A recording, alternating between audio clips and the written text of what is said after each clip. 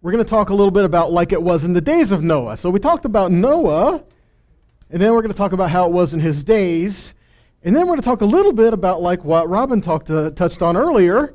Thanks for setting me up, bro. It was as it was in the days of Noah. So it will be when he returns. So what does that mean? And then there's a lot that you can read into that. Okay? So we're going to talk about a few things. We're even going to touch a little bit on the raven and the dove today. All right? So you ready to get into a few things? I got a lot of scripture here for you today, so I hope you're ready for it. Okay? You ready? You're like, click, turn on the, sharpen your pencils. Does anybody use pencils anymore? I don't know. It's like everybody's like taking notes on their phone, kind of. All right, here we go. Let's start with this. Matthew 24. Matthew 24, 35 to 39. Heaven and earth will pass away, but my words will never pass away. When that day and hour will come, no one knows, not the angels in heaven, not the Son, only the Father. Verse 37 says what? For the Son of Man's coming will be just as it was in the days of Noah. Does that mean that Yeshua came in Noah's days? Okay, that's not what it's saying. It says when he returns, when he comes, it will be just like those days. And I think it would be safe to say that means it was wicked. Okay, but I think there's a little more to it than that as well. Okay, because there's some other things that we see in there that we may not look at first glance. All right? Verse 38. So back then before the flood, people went on eating and drinking, taking wives and becoming wives, right up until the day Noah entered the ark. So is there anything wrong with having food? So is there anything wrong with marriage? So what's the point here? If he's saying just like it was back then, people were eating and drinking, they were marrying, but they were all wicked. See, so that means eating is wicked, and that means marriage is wicked. No. What it's saying is, yes, everyone was wicked, but they were going about their daily lives, just doing what they wanted to do. Okay, it's not necessarily saying that, that the eating and drinking was wicked and the marriage was wicked. It's saying that they were just doing their normal things. They were not looking for the judgment to start. Okay? And even though Noah was here, and Noah, I do believe that Noah was warning people. I do believe he was letting them know. I mean, come on, you build a fire big enough, people are going to come watch it burn. Build a big boat out there, and people are going to be like, what is that guy up to? So there's an action that's there, okay? So, and I do believe that Noah was a righteous man. If he was a righteous man, he would have said, guys, you got to get ready, because there's judgment that's coming. Repent, return, turn from our ways and serve our Creator. I do believe he was a righteous man. And if he was a righteous man, then he would do righteousness, right? Which, what do we talk about righteousness on Tuesday? To do righteousness means we are walking with the Father, that we are walking in His Word. Amen. Okay? Well, His Word wasn't written back then. Aha! Okay, but Noah spoke with the Father. Amen. And it says he walked with Him. Okay? So whatever the Father was telling him, he listened, and he did. All right? So here's a few things to look at. Genesis 6:11. So the earth was also corrupt before God, and the earth was filled with violence. So it doesn't just say that man was corrupt. Now, we get that. Man was corrupt, okay? But it says the earth was corrupt. Now, we also talked about that. I mean, in Vayikra, in Leviticus, it also says that you can be in a place where your sin could literally bring defilement on the land itself. That your sin can defile the land. And so God was saying, when you go into the land that I am giving you, do not do the things that they are doing there, because these abominations and these sins is why they're being kicked out, because the land is kicking them out. Amen. So what we have here is a responsibility to not profane the land. So our actions do have an effect on the earth. Okay? So, the earth was also corrupt. The word there is shachat, which can mean slowly infect or corrupt. If there's a slow infection that's working in something, is it like all of a sudden one day something's dead, or it's just a matter of a process of decay? It's a process of decay. If something is infected, but it's going to work slowly, until ultimately it's destroyed. Okay? So what we need is some good antibiotics. What does that mean? Guys, God says he's going to recreate the heavens and the earth. All right, that's what we need. Okay, but I do believe, like in the beginning, it was the Word that created, and we're supposed to be repeating the Word. I do believe if we are professing the Word of God, then we are speaking life everywhere. And part of the reason why the earth is corrupt and decaying and man is corrupt and decaying is because we don't have people who are speaking the Word of God, speaking life, speaking truth, and further, those who are speaking it don't have anybody listening.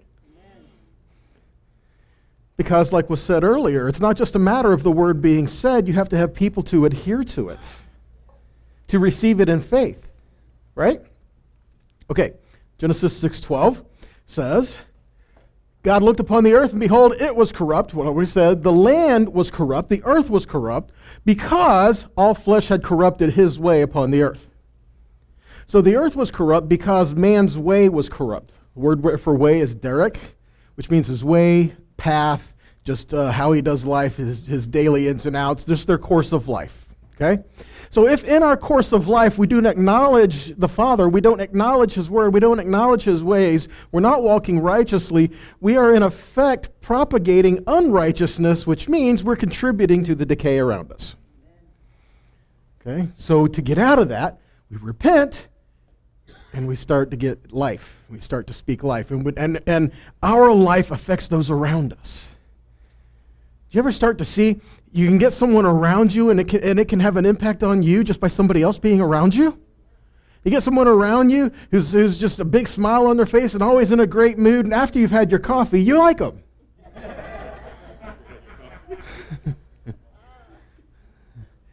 One of my favorite proverbs is still, to him who blesses his brother loudly in the morning, it could be considered a curse to him. If you don't get that, you'll get it later. I'll call you about 4 a.m. You'll get it. Okay? The point is that we do have an action in playing a role of the world around us. Okay?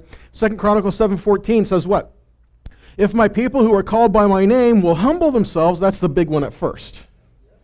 Right? It's not us that does anything. We are contributors to what the Father is doing. Okay?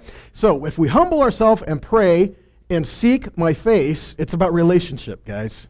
Okay? Seek my face, turn from their wicked ways, then I will hear from heaven, I will forgive their sin, and what? Heal the land. It's not just a matter of and heal them, which, we're in need of healing, right? We all got something in our life where we need some kind of healing or restoration, right? You know why? Because this body is decaying. Someday we'll have one that doesn't. All right? That should make you a little more excited. But here we are. We need to understand we do have a role to play in this, because God says if we will seek him with all our heart, with all our soul, all our might, if we humble ourselves, if we pray, if we seek his face and just have that relationship back with him, he will bring restoration to the land itself. And we need that. Right? So back to Matthew 24, verse 39. And they didn't know what was happening until the flood came and swept them away, and it will be just like that when the Son of Man comes. So does this mean no one's going to know anything and all of a sudden God's going to flood the earth again just like it was back then? No, because God promised he wouldn't do that. What he's saying is the way that came will be just like it is when the Son of Man comes. People heard there was a flood coming. People heard there was this great event about to happen. People heard this was judgment. People didn't care. See, we can hear the word, we can hear the warnings, we can hear all these things, but unless we truly seek to hear and listen to the voice of the Father, it's really not going to mean anything to us. Okay? And further, Noah didn't have a date for it either. Okay, Noah, so when is this flood going to happen? Guys, I don't know. I just know it's going to happen. This guy's nuts. I'm telling you, the flood is going to happen. Your kid, Dad, what's Noah talking about? Son, he's been saying that for years. Don't worry about him. Right? But it's coming.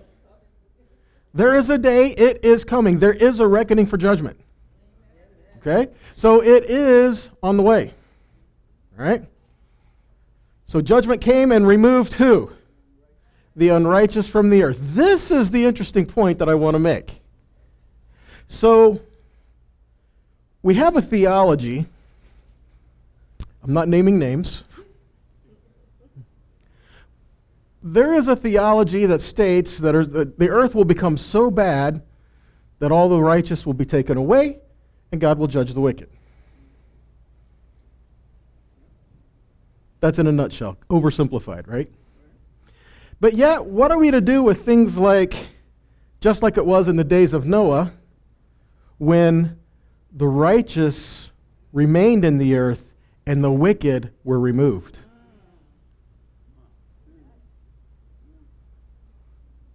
What do we do when we look at things in the Scripture and it seems to challenge the status quo? So I'm going to show you a few things on this, along these lines, okay? The flood was judgment, no doubt. Obviously, the flood was judgment. But consider this. To Noah and his family, the flood was also deliverance. Because you're telling me, in the midst of this unrighteous generation and this wickedness all the time, that Noah, who was called a righteous man, wasn't vexed in his soul? That he's looking around and saying, God, how much longer do I have to be in this place? Right? So instead of God removing Noah, it was so bad in all the earth that judgment came across the whole earth. Think just to consider something like Sodom. When Yahweh went and he met with Avram and he says, I'm going to go down to Sodom, Gomorrah, and I'm going to see what's going on there, because what we read, Peter says, righteous Lot cried out. We give Lot a hard time, but we don't really take a look at what the Scripture has to say about him. He's just made some bad choices.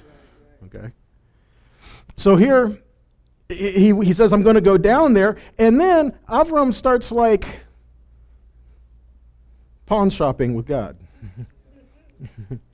God, what if there's, 50 righteous people there? Would you destroy the whole city because there's still some righteous there? And he works them all the way down to 10. Now consider this. What if Noah did something like this with the father, and it's like there aren't even 10 righteous? I mean, consider Noah and his family. And even in that, there's sense of midrash and debate there, because God says, okay, he saved 8 people, 8, not even 10, right? 8 people, but yet when God spoke about Noah, he says Noah is righteous in all his generations. He didn't say anything about his wife or his kids. And I'm not saying that they weren't, okay? I'm just saying we're not told that. We're just told specifically Noah was. And because he was, his whole household was delivered. Okay? So, again, it can be taken either way, but it's just more food for thought. Okay? So, like this, when they came out of Egypt, well, they went through the water. And when they first approached the water, they were like, that's it, we're going to die here. But God said, do you trust me? Yeah, I trust you. Get in the water. What? So they get in the water. The water's part. The Egyptians try it. Didn't work. And so the water was a deliverance for the people of Israel, but for the Egyptians that were following him, Pharaoh and his men, it was a judgment. So there was a judgment in both cases, but just because something was judgment doesn't mean that it was wrong or that it was bad or that it was hurtful.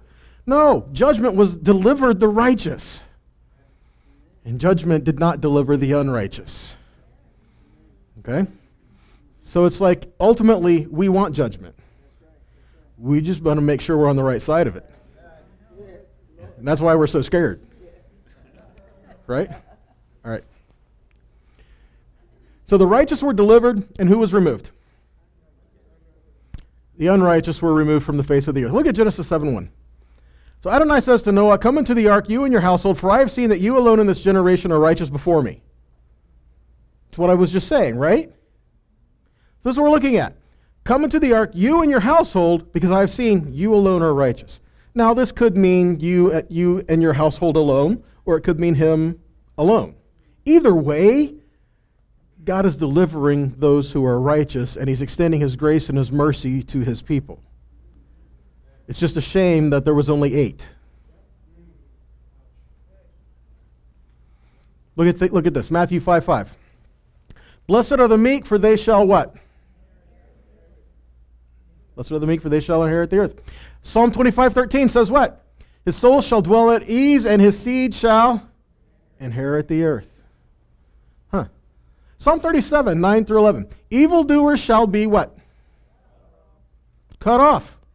And those who wait upon the Lord shall inherit the earth. So yet for a little while, and the wicked shall not be.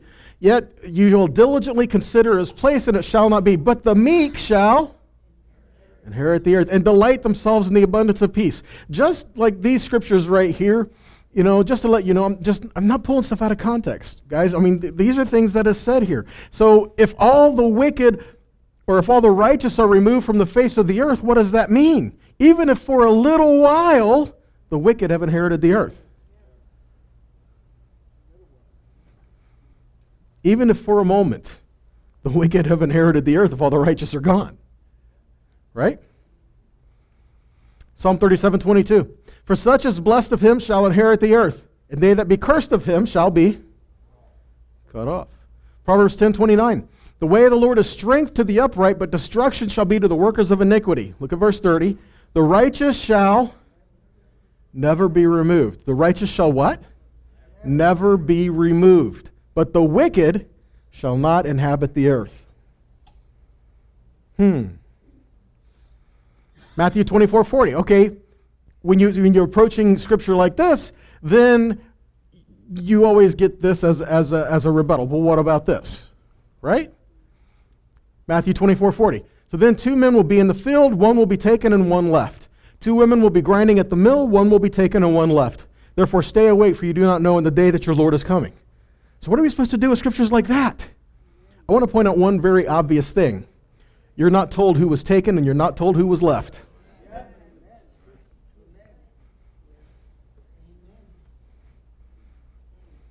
Food to consider, right?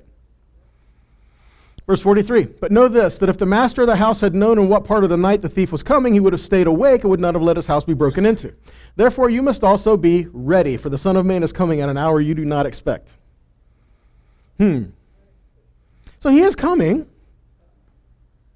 but here's the thing, we're told to occupy till he comes. That means we have to live life until he comes. That means we have to work in his kingdom until he comes.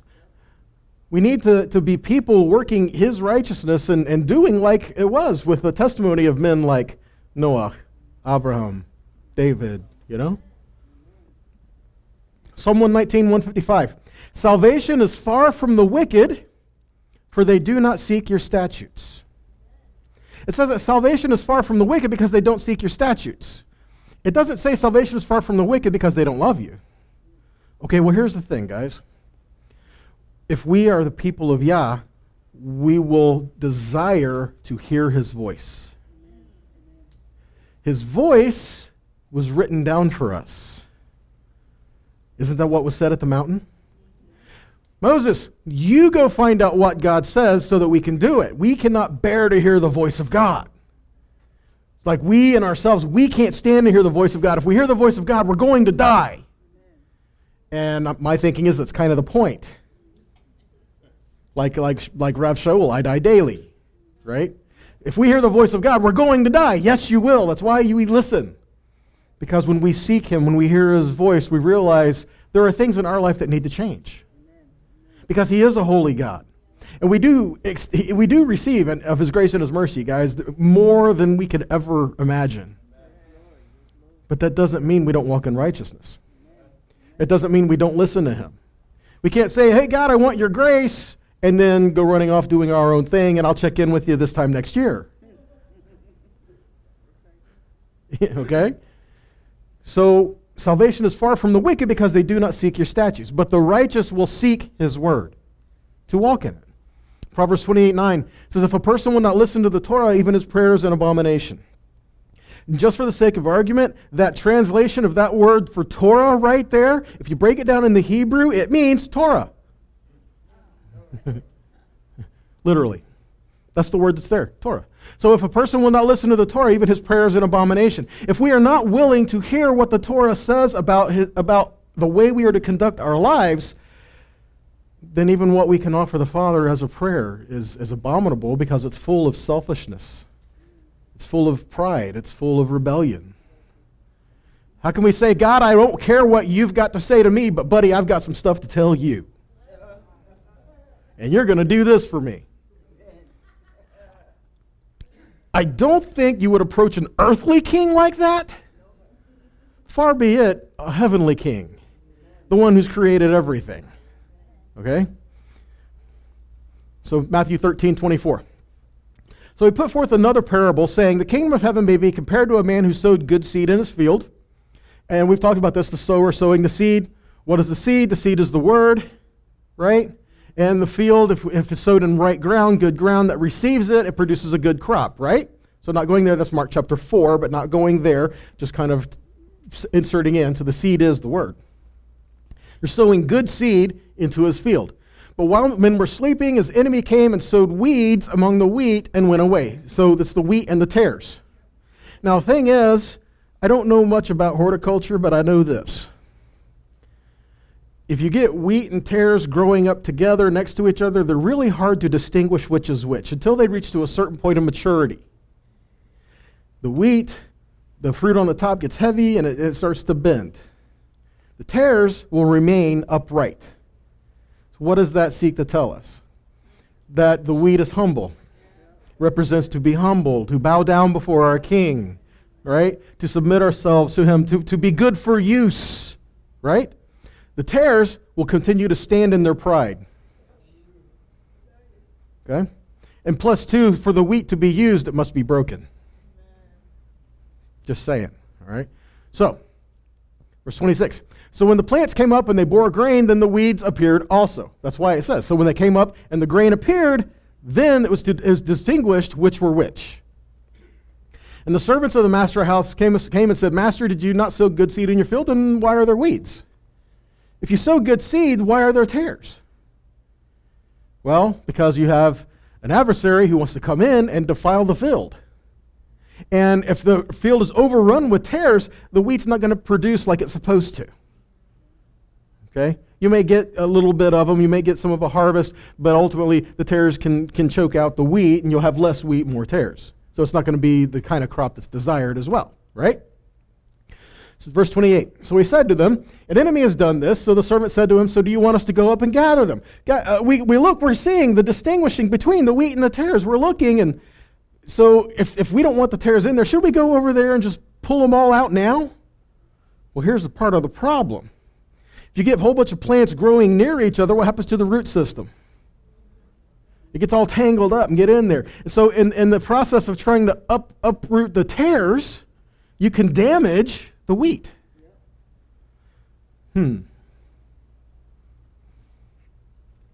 So he says, no, but lest in gathering the weeds, you go root up the wheat along with them. Verse 30, so let both grow together until the harvest, and when? At harvest time, I will tell the reapers, gather the weeds first, bind them into bundles to be burned, and then gather the wheat into my barn. Ooh. Okay, check this out. If you go on and you read, you'll find out he explains this, but let's touch on that. So when is the harvest? The harvest is the end of the age. Who are the reapers? Reapers are the angels. The weeds, the unrighteous. The wheat, the righteous. So which ones are gathered first? The weeds, the tares. The tares are gathered first and thrown to the fire. Then the wheat is brought into the barn. What's another word used for a barn or a temporary dwelling where you might put something? Storehouse, or what did we just go through? Sukkah. So the whole idea of Sukkot is to come in and spend the time with a new season with our King. It's called the Feast of Ingathering. And so that's the thing. So once all the fruit is gathered in, then we are to spend that time with him entering into eternity. Okay? Again, this is just a picture of something like that. Now, as another side note, does judgment come before or after Sukkot? Before. Because we have Yom Teruah, Yom Teruah is the time to sound the shofar, sound the trumpets, prepare yourself, get ready, the king is coming. 10 days later, see, that's the call for repentance. That's the call to cry out. 10 days later, we have Yom HaKippurim, the Day of Atonement. That is a day when there's a separation and judgment will go forth, and the question is, has atonement been provided for you or not? So prepare the way, the king is coming. When he comes, he's going to judge, and then after judgment, the Feast of Ingathering, where we're gathered in to spend the time with him. See how that is? All right, so how do they sort the wheat and the tares? How do they sort it? Well, they gather in, they go to the threshing floor, right?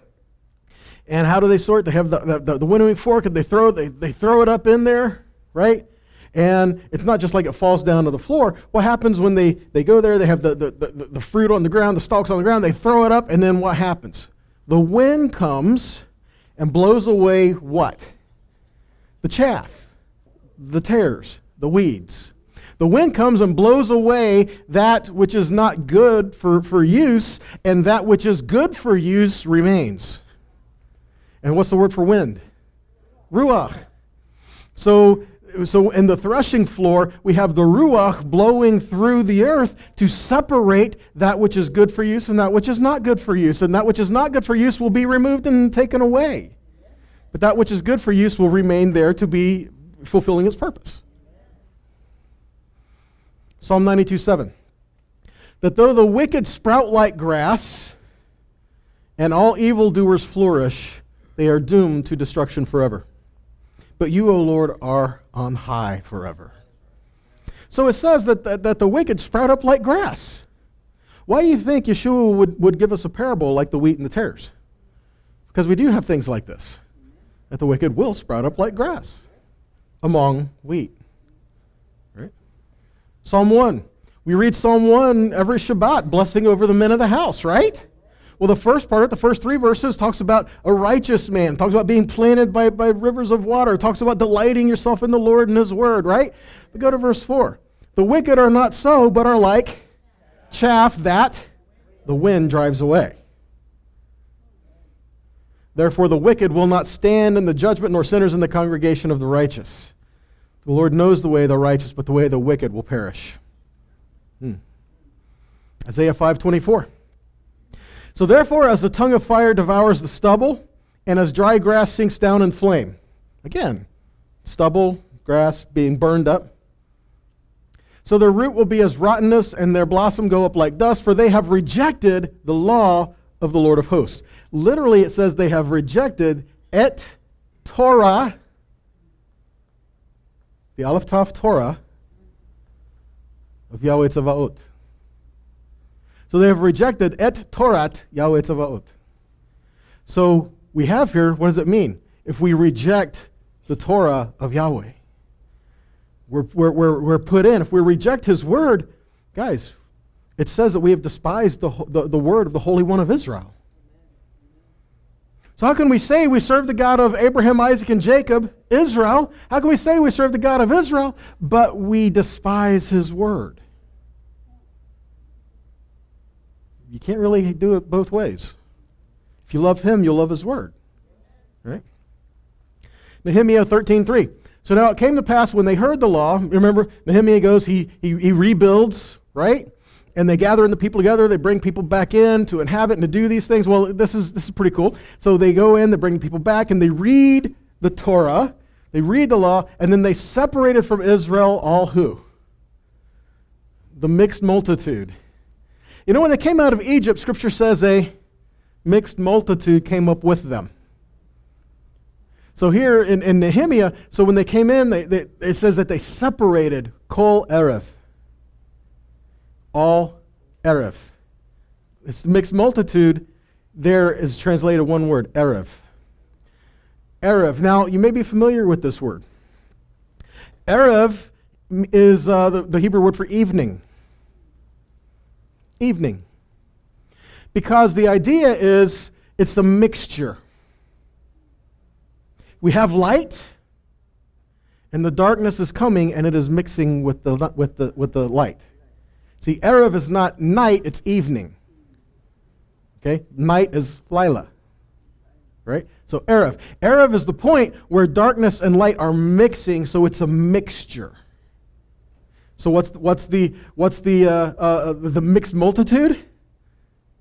The Kol Erev.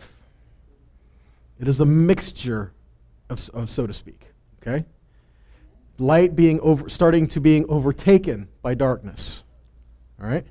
Matthew 13:49. So it will be at the end of the age, the angels will come out and separate the evil from the righteous. So what we see, what the people were doing here with Nehemiah, Yah will do at a larger scale. Right? 1 Peter 3:20. So sometime we're disobedient, with such long-suffering of God waited in the days of Noah while the ark was preparing, wherein 8 souls were saved by water. So the people were disobedient, but yet 8 souls were saved by water. That's interesting. They didn't just say 8 souls were saved because of their obedience, although that is what is implied. If Noah would have said, well, God, I think the ark is a metaphor. And do you really mean, that sounds kind of legalistic. Do I really have to build an ark? Yeah, I think in Noah's case, obedience was required. Okay? It wasn't build an ark and say, okay, I need to pray about what an ark is, what it looks like, No, get up, do it. Right? Yeah, sometimes we need that, don't we? So see, we will stand around and we will make questions and question and question and question and question out of obedience. We'll work our way out of obedience every time. But if we just do what God said, there's a blessing there. Okay? Further, if God is asking us to do something now, keep in mind that it equips you for what He's asking of you later. True? Build an ark, Noah. Okay, it's long, it's a drawn-out task, it's taking forever, right? But when the flood comes, I bet he's thankful he listened. What if it started to rain and Noah's like, yeah, I was supposed to get on that. See, sometimes procrastinating what God is telling us to do, ooh, that's not good, is it? I shouldn't finish that, should I?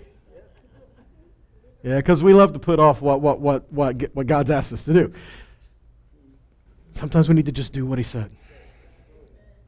When they came out of Egypt, and here they are, they're in the wilderness, they're at the mountain. God is telling them, I have these plans for you. I want you to build me a place, a sanctuary that I can come and dwell with you, that I can meet with you, a place where we can do this. And the people would have said, okay, where are we supposed to get all the stuff?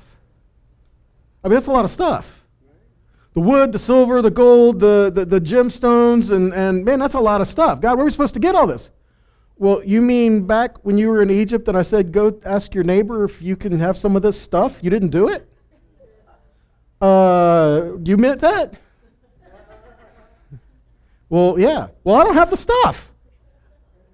In my mind, I just keep picturing, well, go get it. But it makes the point well. What God is asking us to do now will equip us for what He wants us to do later. Not saying that we can't do later what He's asking us to do, but man, how much easier would it be if we just listen to Him now? Okay? Because ultimately, guys, there will come a time when it will be too late. Okay? When Amalek came and attacked the people, who did he attack? The ones who were straggling behind. The translation could be read, those who were procrastinating and double-minded.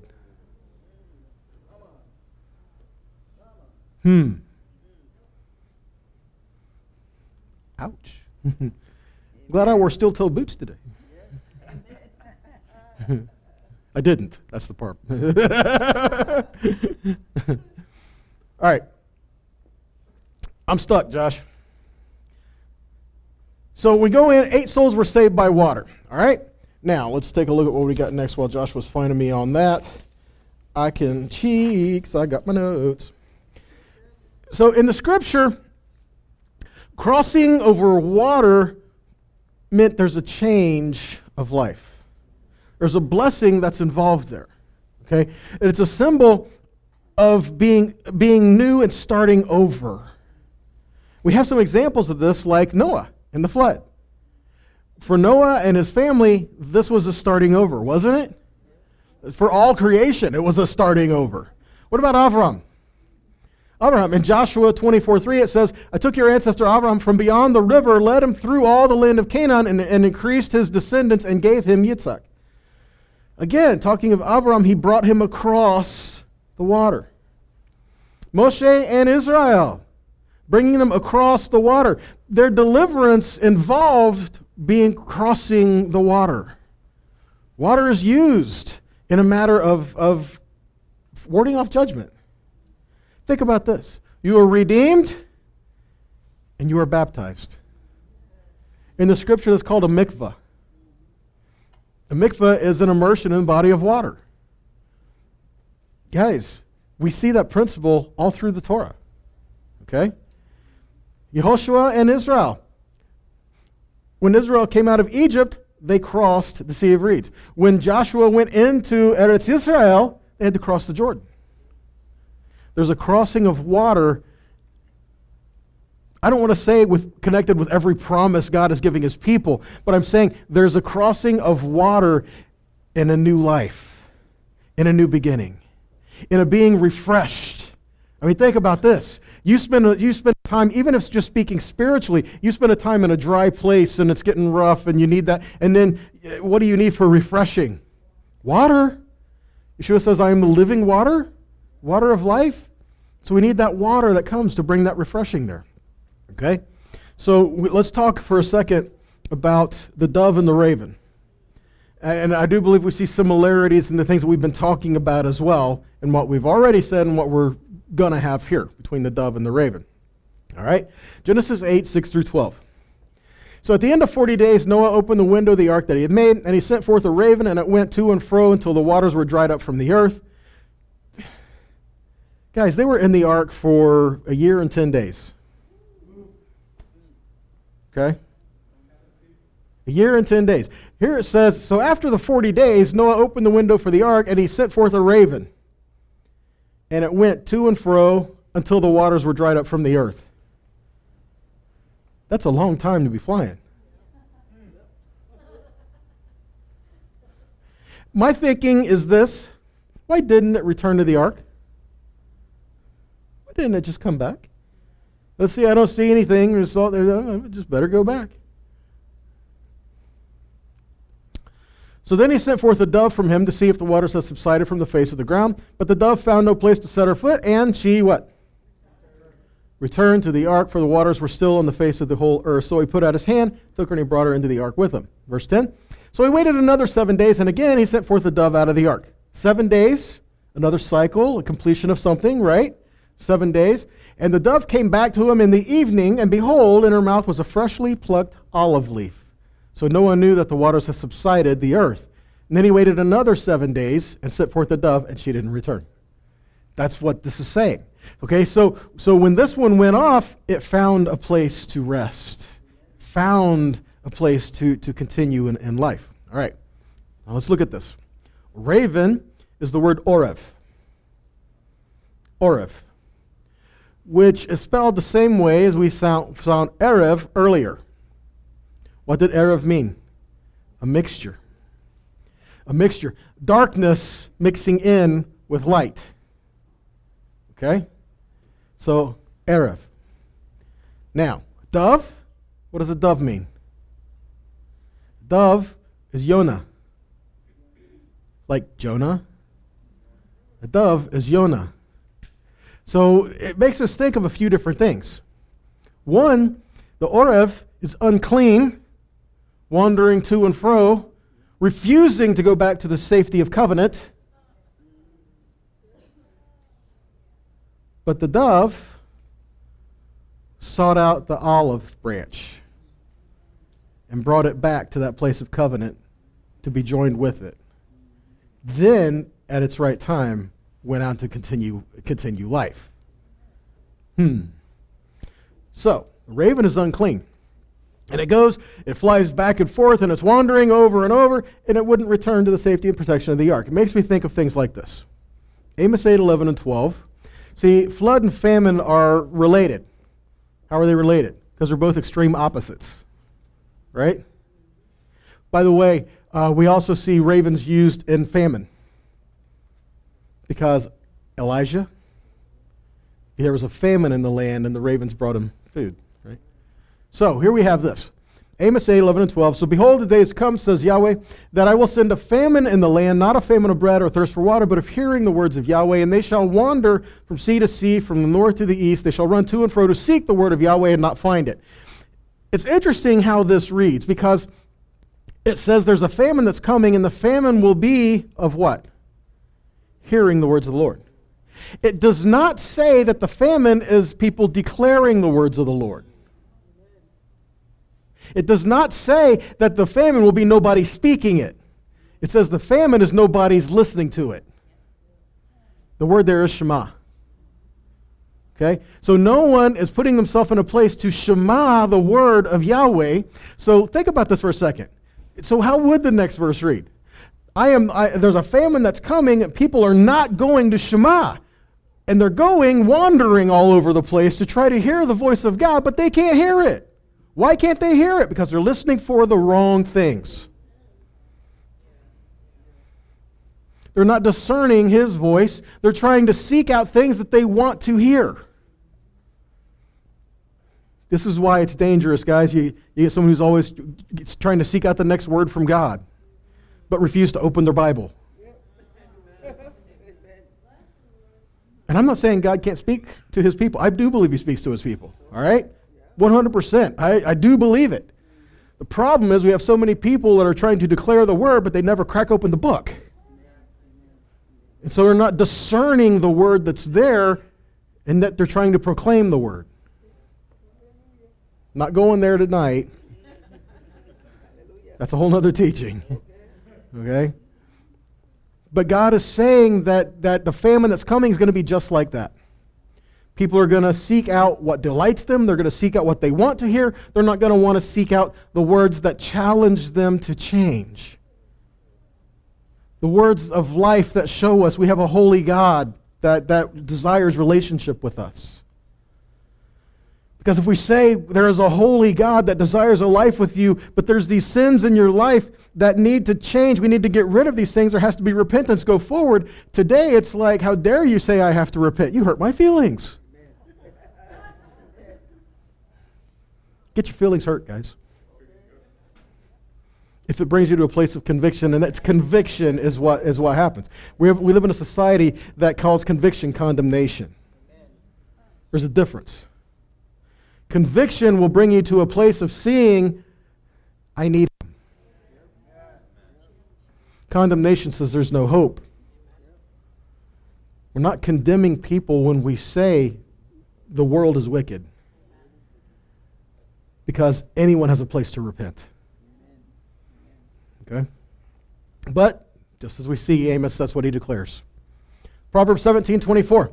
The discerning person focuses on wisdom before him, but a fool's eyes wander the ends of the earth. The discerning person focuses on the wisdom before him. Book, Bible, read. But the fool's eyes wander to the ends of the earth. Oh, that looks good over there. That looks good over there. Hey, what's that over there? Yep, squirrel. Right? Jeremiah 14:10. Here's what Adonai says to this people. They so love to wander, they don't restrain their feet. Well, there's an interesting thing over there. Let's go find out what it is. But yet, we're not taking the time to study the wisdom that's right in front of us.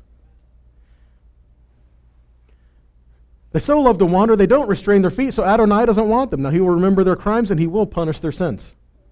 If we're not in His Word, seeking His Word, why do we think we're going to go wander all over the place and wander around to find His wisdom all over the place? We've got to be willing to look at what's right in front of us. Ezekiel 33:30. So now you, human being, your people are gathering and they're talking about you by the walls and in the doorways of the houses. They're saying to each other, each one telling his brother, come, let's go and hear the latest word coming from Adonai. Guys, if you can't read this is pretty sarcastic. They're using the word of God as entertainment.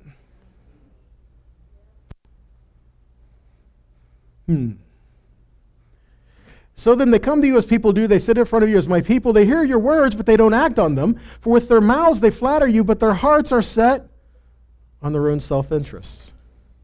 It says they come and they hear, but it's just entertainment. It goes on and continues to read. It just says the words that are said is just like someone who sings a song well, and they just want to hear what you got. But nothing to do with the words that are being spoken. Nothing to do about life and being changed. Right? Ephesians 4:11-15.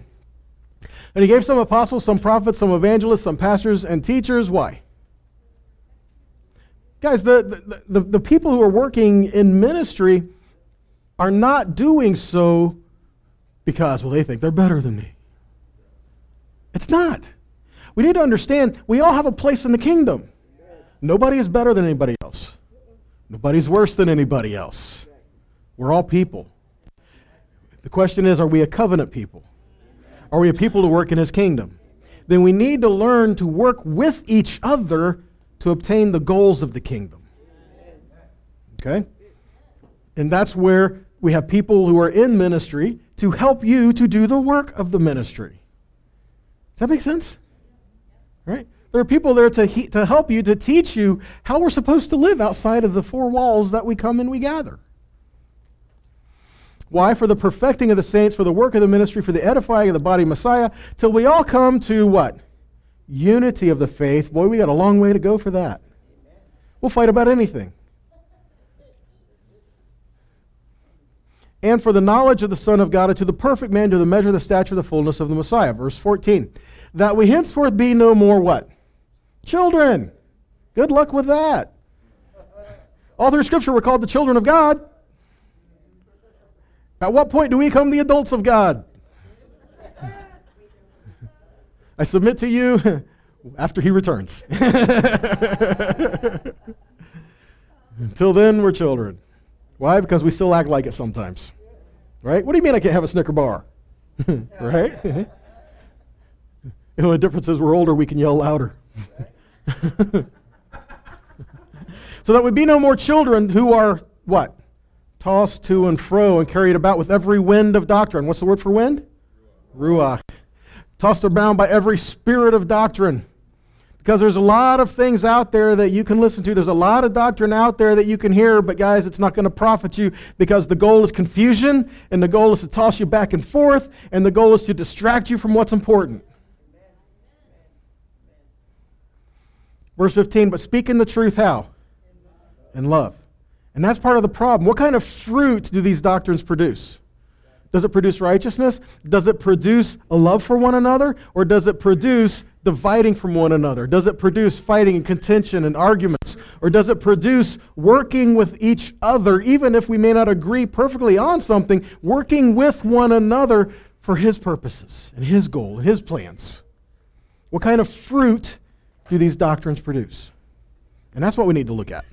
Okay? Speaking the truth in love.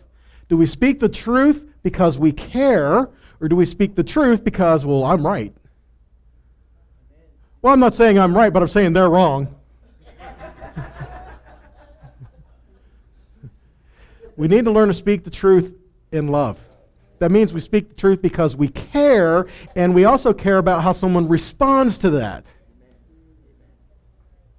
Because what happens, we want to share the truth with someone, and we're excited about it. They don't believe the same way we do, and automatically now it becomes a fist fight. Where's the love in that? See, we're doing it the wrong way. All right?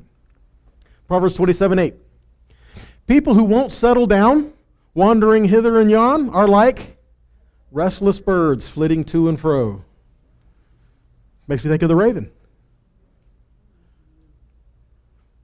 2 Timothy 4:3. For the time will come when they will not endure sound doctrine, but after their own lust they shall heap to themselves teachers having... This doesn't mean the teachers are going to be living like this all the time. Doesn't mean the teachers are scratching their ears. What it means, you know what it means. It means people are going to be seeking out people who tell me what I want to hear. And don't ever tell me anything I don't want to hear. Right? And they shall turn away their ears from the truth, and they will learn to seek fables. They will go after and pursue things that are not true. They will pursue, listen to me carefully on this, they will pursue conspiracies and things that will distract. And you want to know my take on a lot of the conspiracies? I'll just give you this much of it. I don't believe they're all true. I don't believe that not all of them aren't. I'm not naive. But at what point are we going to say, let's focus on our walk with the Father, instead of, do we agree on the latest conspiracy at hand? James 1, 5 through 8 says, if any of you lack wisdom, let him ask of God that gives to all men liberally and upbraids not, and it shall be given to him. But let him ask in faith. That means nothing wavering. Okay? For he that wavers is like the wave of the sea that is driven in the wind and tossed. It says a double-minded man is unstable in all those ways. If we're double-minded, that means we're unstable. If we're unstable, that puts us back in the category of Israel when Amalek came. See, you don't have to be perfect. You don't have to know everything. But we need to be assured of who we are and who He's called us to be. Okay? So when He tells us, this is my heart, this is my desire for you, these are the things that we need to learn to walk in. Not being tossed around by the next thing that just sounds really cool. The dove, the first time, what happens? Found no place to rest its foot. Interesting terminology. So we have judgment coming, and the dove found no place to rest its foot. We have things like Deuteronomy 28, 64, and 65. The Lord will scatter you among all the people. When was Israel scattered into all the people? When the kingdom split. Right? So go among all the people from the end of the earth to the other, and there you shall serve other gods of wood and stone that you which neither you or your fathers have known. Verse 65. And among these nations you shall find no respite, and there shall be, what? No resting place for the sole of your foot. This is much like the first time the dove went out. The dove representing peace, representing the Ruach, but in my mind also representing a call for Israel. So this, going out but not finding any place to settle the sole of her foot, so it returned to the ark. Here we find this where it says, there's no place to settle your foot, rest your foot, because we did not listen, so we was gone. But yet even in our going apart, there is a place of being called back to restoration, of being called back, because we see, but if they will repent, I will restore. And when God says, I will cast them into all the lands, He says He will gather them back. Right? So the next time the dove went out, we see this. Romans 11, 17, and 18, it brought back what? The olive branch. Romans says, so some of the tree's branches were pruned off and you wild olive shoots were grafted in. Yet the fact that you are now fed by that rich and holy root gives you no cause to crow over the pruned branches. Remember, you aren't feeding the root. The root is feeding you. This translation I find interesting because it says doesn't give you the right to crow. Also an unkosher bird. Remember, you are part of that tree. That olive branch, you are part of that restoration. You're part of what the Father is desiring to do in the earth. We have to be willing, an olive branch extended is a symbol of peace, is it not? We have to be willing to not just receive that, but to extend that and to work in that. To bring peace not just to us, but to bring peace to those around us as well. What is the word for dove? Yonah. Jonah. Yonah. What was Yonah's message? It was really simple, wasn't it? We paraphrase it by saying repent. But it's not exactly what he said. I mean, was Jonah happy about going to Nineveh? You guys read the story. Okay. We read it recently on Yom Kippur, right? So he wasn't happy about going there. And when he does go there, and look at how this reads. I find this crazy. So Jonah, he began to enter the city a day's journey, and he cried out and said, hey, 40 days, Nineveh's going to be overthrown. Wow. That's it. That's what he says. But yet, what was the response of the people? The response of the people was they repented, sackcloth and ashes, they mourned, they fasted, and they said maybe God will hear our change of heart, and maybe He won't destroy us. They didn't even go and attack Jonah and said, what do we have to do to stop this? Yeah, they knew. So again, the idea of Jonah or a dove being extended is being a returning to the Lord your God. That's why one of the things the dove was a symbol for the Ruach. Genesis 11, 1 and 2. Just a couple more things and we'll be done. So what we find after the flood, man did good, turned from their wicked ways, and kept the heart of the Father, and no. Nope, went back to our old ways. See, I think this kind of solves the nature versus nurture. Because we read Genesis 11, we keep going. So the whole earth was filled with one language and of one speech. Man, that would be awesome, wouldn't it? No language barrier. We were able to talk to everyone. The problem is, what is our intent when we get together? See, when we dwell together in unity, what's it for? See, we can dwell in unity for the wrong thing. That's why we need to make sure we're pursuing the heart of the Father. Right? So it came to pass as they journeyed from the east, they found the plain in the land of Shinar, and they dwelt there. I want to look at this phrase as they journeyed from the east. East is Mekedem. From the east. Kedem is the word there for east. Mekedem is from. So they journeyed from the east. But Kedem can also mean ancient or old. Okay? Psalm 55:19, it says, God shall hear and afflict them, even he that abides of old. Huh. We say he is the ancient of days. Right? Micah 5:2. But you, Bethlehem Ephratah, though you be little among the thousands of Judah, yet out of you shall come forth unto me he that is ruler in Israel, whose goings have been from of old, from everlasting. And the people journeyed away from Yahweh, and they went to find their own way. That's what we're looking at. It's not just, so they journeyed from the east. No, they journeyed away from he who was the Ancient of Days. They journeyed away from his ways to build their own. Okay? So then they say, come, let's build ourselves a city with a tower that has its top reaching to heaven so that we can make a name for ourselves. What's that called? It's pride. So we can make a name for ourselves. And let's not be scattered over the earth. What's that? Rebellion. Why? Because God told them to fill the earth. So man went right back into it, right? So Adonai said, look, the people are united. They have a single language, and see what they're starting to do. At this rate, nothing they set out to accomplish will be impossible for them. Check it out. Anything they set out to do, eventually they can do. The problem comes into, is it for righteousness or not? Right? So how should we be united? John 17, 14. So I have given them your word, and the world has hated them because they are not of the world, just as I am not of the world. I do not ask that you take them out of the world. Look at that. What did Yeshua say about his disciples? I do not ask that you take them out of the world. You know what we were just talking about earlier? But that you keep them from the evil one. So they are not of the world, just as I am not of the world. Sanctify them in the truth. Your word is truth. So as you sent me into the world, I have sent them into the world. And for their sake I consecrate myself, that they also may be sanctified in truth. I do not ask for these only, but also for those who will believe in me through their word. That they may all be... that they may all be one.